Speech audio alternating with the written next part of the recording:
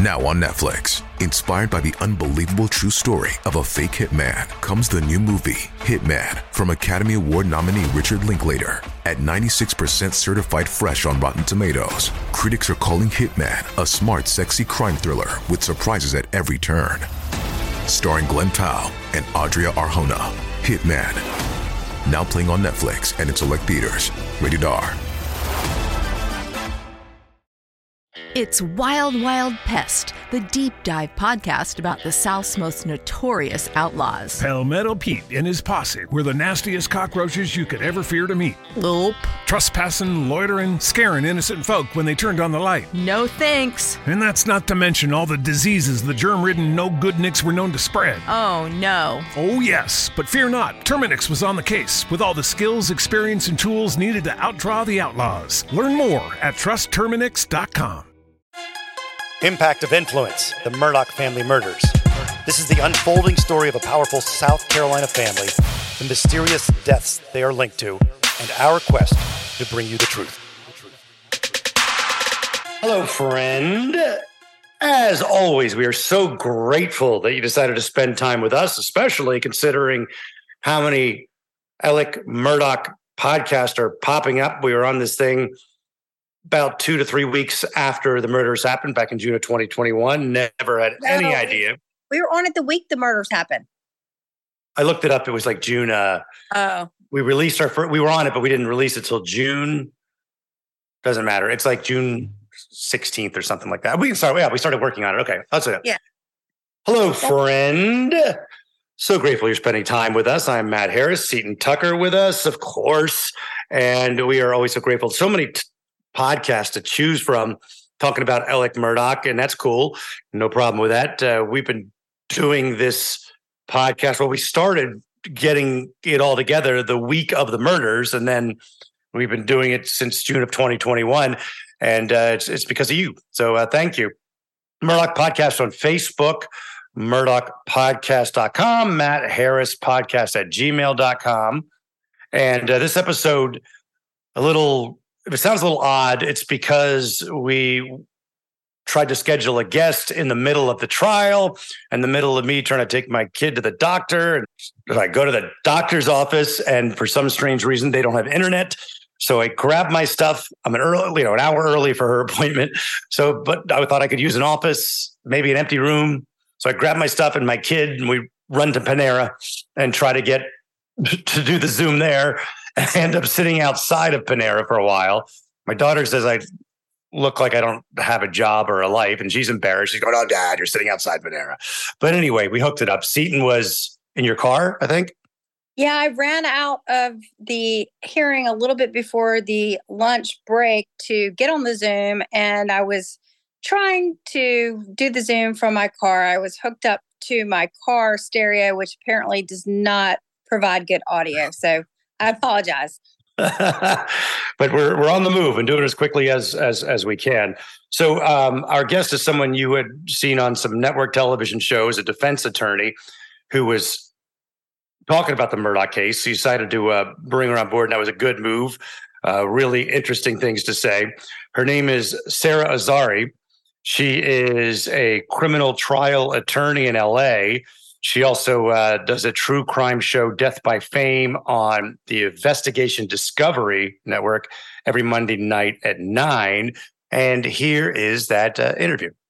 Before we get even into the actual Murdaugh thing, Sara, I want to ask you this.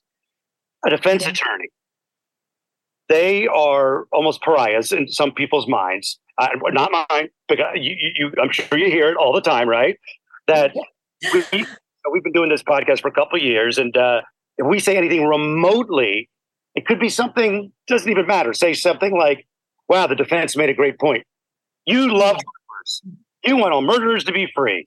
So I want to see how you handle that, and I assume you're feeling that same kind of projection against you as well.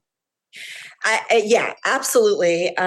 We're usually disparaged. We're not appreciated. Sometimes our clients don't even appreciate it because everyone thinks they can walk. If they don't walk, then it's not a victory. But Yes, we are the lesser than in the criminal justice system, even though I believe we do God's work. I consider myself a soldier of the Constitution. I don't care if you did the bad deed or not. I care whether the government is overreaching or not. And I sleep just fine at night, even if I'm defending a guilty guy, because my job is not to get bad guys off. Again, my job is to make sure the government is not violating our constitutional protections. And by the way, if you look at the statistics, there's a lot of good people, innocent people that are convicted and put behind bars for years and years until we get to them and can get them out. Then there are people that are guilty of sin and get to walk. So I sleep fine. I sleep fine. And I have never seen or been under so much attack. I've also, for the last 15 years, been a media personality. I've done a lot of, like you said, crime shows. I've been on various networks from CNN to everything else, unpacking, criminal trials, criminal issues, white collar, true crime, all of it. I have never, I even wrote a book about a certain president that should have been indicted. We're talking about political division in this country, and I have never been under the attack that I have experienced during the course of the Murdaugh trial on Twitter. I mean, I don't know who these people are, but I just block them at this point. By the way, I've never used the block feature as much either. I pretty much use it all day long now. Nobody's coming to me with well, no. Some people are, and they don't agree with me, but they disagree decently. And I love that. We don't have to, this verdict could be anything. Right.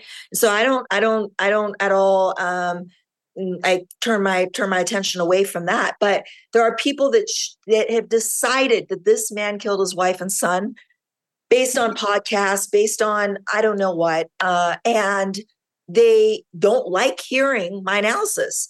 And then they turn it into, oh, the defense must have paid you. Oh, and I'm just like, I've never been to South Carolina. I don't know these people. I don't know Alec Murdaugh. I don't care either way, but I do care about how this case was built and how this case is playing out at trial. And I'm very much vested in it. I was since the murders happened. I've been following it closely. And I'm astonished at some of the things I see. We have really seen very strong viewpoints in this case, especially on the guilty side. And I kind of think people are forgetting about presumption of innocence as one of our rights. Can you kind of go over this for us? You're presumed to be innocent no matter how bad the evidence is, until you believe, as a juror, unanimously with the other jurors, that the prosecution has met its burden of proof, the highest standard of proof we have in our justice system, period. Proof beyond a reasonable doubt. All jurors have to agree to that. If you don't take the stand, you are just as much presumed innocent as anyone who does take the stand. It's a huge burden and it's a huge presumption. And unfortunately, we're in an era with social media and just the landscape of media is so vast that the power of media is greater in high profile cases like this, because the opinion that's formed even before the guy gets his day in court is so difficult to change. If you talk to jury consultants, some of them I use on my own cases, they talk about the incredible danger of this, because when somebody forms an opinion based on misinformation or facts that are not facts, like you don't see them in the trial because they are not facts to consider. Once that opinion is formed, even when you teach them the real facts and that what they learned was misinformation, it's very hard to undo those opinions. Actually, during jury selection, one of the questions that was asked was whether you had formed an opinion as to guilt or innocence. And many of the jurors, probably about a third, had. And they were then asked, if you have formed this opinion, were you able to set it aside and listen to the testimony and form a new opinion? And not many were. And some of them some people don't want to serve on a jury, and sometimes they say what they think they need to say to get out of it. And so some of it may not be genuine, but hey, I'd rather not take the risk that person really means what they're saying and that they can't set aside what they've learned over 2 years almost. It's been 2 years of this guy did it, nobody else but this guy. And again, I think another reminder we need to remember is that it's taking a long time just because we've had a trial within a trial. We had a fraud, essentially a fraud trial within a murder trial. And we're like week 5 and we still haven't heard from the defense. But we're still not at the defense yet. And I think it's going to be incredibly interesting in form and substance, because suddenly these jurors are going to be like, okay, that's why I'm here. I'm here to hear about evidence of murder, not theft, not embezzlement, not fraud, right? Now I'm getting to the crux of what I need to know, and it's going to be far more clear and far more educational than the last 4 or 5 weeks, because this defense is putting up, they have probably some of the best experts you could get in the country. They're putting up a reenactment of the crime scene, of, picking up 2 guns, 1 person, and doing all the things that the prosecution wants the jury to believe: hosing off, cleaning up, driving back to Moselle, getting back in the car, turning off the lights or whatever he did allegedly, and then going to his mom's, the movement of the car showing him going to the mom, or the non-parked status of the car showing that he's going to his mom. It's going to be huge layers of doubt when they see. Jurors appreciate demonstratives. They appreciate a reenactment. They appreciate going to Moselle, which is going to happen also. There's going to be a field trip in this case. The ability to maybe turn on their cell phones and see whether they get cell service there. That sort of educational component that will come with the defense case is very valuable. And I imagine it's going to just really highlight the layers of doubt that we have already sort of spotted in the prosecution's case. Well, the big one that the prosecution has to make, I know the motive is they don't have to do motive in South Carolina. I get that. But you got to convince 12 people that this guy brutally killed his wife and son, who, by even the prosecution's testimony, their witnesses, complete love and all this Yes. great. So will the jury be able to shake that he was this monster financial guy? That doesn't mean you're a monster killer guy. That's right. Monsters are not all the same. I represent different types of monsters. Okay. It's a different profile. And you can be a soulless thief and be a loving family guy who would never want harm done to his, wife or son. And I think, yesterday, or was it yesterday? It's becoming a big blur because all the days are running into each other. But not too long ago, there was a curious break in the afternoon, and I wasn't sure why there was a break because the day was almost over. And I asked some people I know on the ground who were in the courtroom, and they said a handful of jurors had broken down. They could not keep composed because they were watching the video of the bodies during the pathologist's testimony. And I thought how good that is for the defense, because these jurors are not going to be able to fathom that a father, even a husband. Now we know he didn't have any tiff with Maggie. We've not heard anything about a bad marriage. It was a regular marriage, So, but more so even with Paul, it's going to be more just implausible to them that somebody would do this to their own blood. Okay, let's talk about this 844 video. This seems to be the most damning piece of evidence against Alec because it's been brought up in now, I think, 3 videos with law enforcement where he hasn't mentioned that he was at the kennels with Maggie or Paul. In fact, he denies it. Is it possible for the defense to combat this evidence? First of all, you need to maintain credibility. You cannot deny that it's him at the kennels at 844. I mean, look, sure, I would look into challenging the timestamp on that video. Maybe that timestamp isn't correct, or maybe there's at least some doubt as to the accuracy of that timestamp. But let's just say it is 844.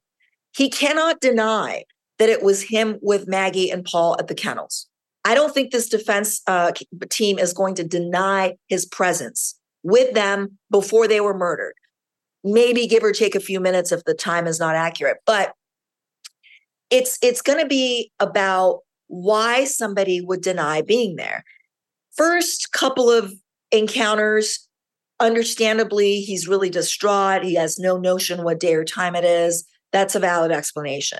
In August, when he's sitting there for hours speaking to Owens, which is the lead investigator, which is the video that we're watching today, this morning, that's a tougher one because it's 2 months after the murders. He's had time to collect himself, collect his thoughts, really think about this. He's trying to figure out who killed his family. There's a lot of opportunity to reflect and come up with the timestamps that matter, right? So that's from the prosecution side, that's the argument. From the defense side, he needs to possibly, listen, I don't want to say what his argument should be, but there is plausibility to the argument that this guy had so many skeletons in his closet. He was being looked at. He was being scrutinized. It was also obvious he didn't have to be charged to know that he's a suspect in this case. You don't need to be formally told that you are the suspect in this case. There was always a suspicion that he could very well be a suspect in this case, including as early as August 2021. So with that in mind, it is absolutely plausible that you don't want to put further scrutiny and spotlight on yourself and don't want to place yourself close to the victims, so close in time. And then when you compare that or juxtapose that with the defense, when they reenact the crime scene and show the utter implausibility of one person being able to do a long, litany of things in a matter of, it's about 15 to 20 minutes, that's doubt. That's doubt. And you only need one person to believe that they haven't proven their case beyond a reasonable doubt. I don't know, man. Listen, I've never been to South Carolina, and those people that attack me are always saying, well, you're not from here. You're from it. Even on Mars, I think one person in this kind of case with these kinds of facts is not a lot to hang this jury, So do you think he needs to take the stand? I do. I think all of what I've seen that requires explanation, including muscling the witnesses about, how long he was at his mom's, about, his shirt or whatnot. Those are things, of course, that as lawyers can explain an argument. But I think he makes a good witness. I think even though he's painted as a bullshit artist by the prosecution, as a thief, as a con artist, and they're, of course, going to say, you can't believe him because he lies, right? He lied to the police about being at the kennels. How can you believe what this man is saying to you under oath on the stand? They're going to argue that till they're blue in the face. But I think there is a power in him. And I believe, I also have spoken to his defense lawyers who know him very well. I believe he makes a good witness. Number one, remember, he has no criminal convictions. He has all these charges pending. These are all allegations. These have not been proven beyond a reasonable doubt that he committed all these frauds. He's going to have to admit some of these that came in, but he does not have a criminal conviction, unlike, for example, Cousin Eddie, if he were to ever testify in this trial, right? So in that respect, his credibility is fine. In his performance, I think he's going to buy a lot of sympathy from this jury, no matter how big a thief of a monster he is. When he breaks down, when he gets angry at the prosecutor, all going to make an impact on this jury and what he says in between his sobbing. Okay. Jurors are not stupid. Jurors are human beings. They all have experiences. Maybe they haven't stolen, maybe they haven't killed, but I would imagine they haven't. That's why they're on this jury. But they know people, they have experiences in life, and on the stand, I think they're going to see that he was a messed up person, that he was a thief, that he's wronged a lot of people. And he needs to tell them that. That's the first thing. I said this on CNN yesterday. I said, my client, Alec Murdaugh, would need to take the stand, look the jury in the eye, and first say what a horrible monster he's been and why, maybe, if there's a reason, he went south in life. And then immediately say, but I did not kill Maggie and Paul. That's the first order of business. That is going to go a long way in this case. Well, what about this missing clothing? We know there was this video from earlier the day with Paul and Alec riding around and he's wearing different clothing. And we heard from a housekeeper who testified that she believes that he was attempting to get her to say there were other clothing. What do they do with that? So again, his muscling of witnesses also have to be explained. But I actually think the change of clothing helped him. Now we know that given the various items of clothing and descriptions of what he was wearing earlier to work and then later in the Snapchat and then after the murders, we see multiple changes of clothes. This is summer in South Carolina and low country. It's hot, it's humid. It's not unusual for somebody to change multiple times. And it's actually, given that he's changed more than once, helps the defense because he didn't just change out of bloody murder garb and become Mr. Clean. And let me tell you something else about this Mr. Clean theory that the state has adopted. This is new. They knew what he was wearing on that Snapchat because they had the Snapchat a month after the murders, like in July of 2021. Not later when they got into Paul's phone. I believe they got it from Snapchat or something, or from a friend that he had sent it to, I believe. So they had the Snapchat video. They knew he was wearing a blue shirt and khakis and loafers on that Snapchat video. They never cared to collect his clothing because they didn't believe that that's what he was wearing. They believed that the murder garb was the T-shirt and the shorts that they made contact with him in, right?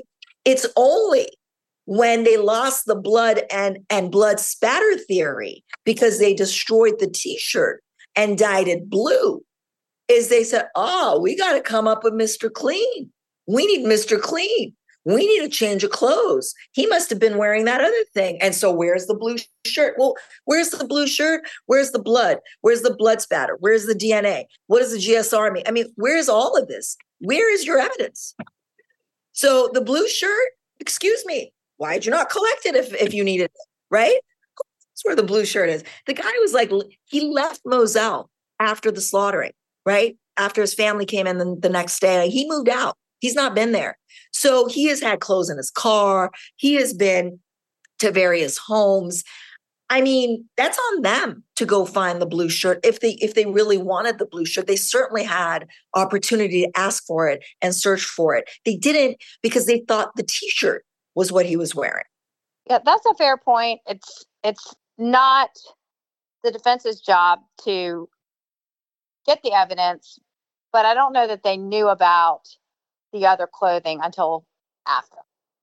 Well, thank you so much, Sara. This has been awesome. You have been very informative. It's great to have someone with a national perspective, not just South Carolina, to kind of come in and view this from where everyone outside of South Carolina is looking at it. Well, and I appreciate that open-mindedness. I think it matters. You know, I am based in Los Angeles, but I have had criminal cases, I've been doing this almost 20 years across the nation. I haven't done a criminal trial in South Carolina, but I have been in all kinds of conservative jurisdictions with all kinds of wild card type of, sets of rules and juries and all that. And so I really think, I've never taken myself to be or presented myself to be the pro on South Carolina jury analysis or anything like that. I don't know the first thing about it. In fact, if I do have a case that's outside of Los Angeles, I usually bring in local counsel, outside of California, I should say. I bring in local counsel for those reasons. But my expertise, and I hope the people that need to hear it do hear it. I don't know if they subscribe to your podcast per se, but my expertise is based on my experience doing criminal procedure in a courtroom. It is not because I'm a pro on, South Carolina law or like the juries down there, or demographics down there. And I've never presented myself in that capacity. So people need to put it in context, Well, we shall see how this all plays out. And I really appreciate you coming on. Appreciate you guys. Thank you. Thank you. Bye-bye. Bye. As you can see, I had to dash out, and Seton handled it and well. And I love hearing from attorneys, whether they be on the defense or whether they be on the prosecution, because they have very interesting input. And it rang so true with us how it's crazy to me that she said all the trials she's been involved with all these years, and the Murdoch one is where she's getting the most heat for saying anything positive about the defense. It's crazy to me, right? Yeah, it really, that struck me. I was like, this is our first true crime podcast, and we thought maybe this was the norm, but maybe not. Maybe not. So again, we are grateful you hung out with us, and we hope you'll check out the Murdoch Podcast Facebook page and make comments, and also the Matt Harris Podcast at gmail.com. Let me fire one of those away real quick. I have get one of these emails to you. This is from John. He says, if Alec is the murderer, then why does he take Maggie's phone and not Paul's? Surely he would be aware that he would be placed at the scene by Paul's video. So why leave it there as evidence? Thanks for the great job you guys are doing, John in Orlando. Well, Alec did not know the video exists. I'm not sure anybody knew the video existed because of testimony today, right, Seaton? No, it does not look like Paul's phone was unlocked, and no one knew about this video until 2022. March. Right. But Alec said that the kid had told him that he heard him on the phone, like in the background near the kennels. So the word was out there, but Alec was still digging his heels in that he was never there. Yeah, we just have to remember that the video, the 844 video from Paul's phone, was never actually sent.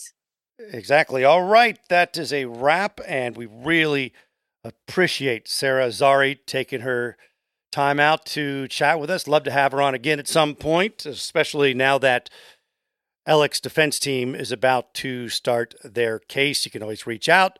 Murdoch Podcast Facebook, Matt Harris Podcast at gmail.com. And we'll talk soon, friend. Have you made the switch to Knix?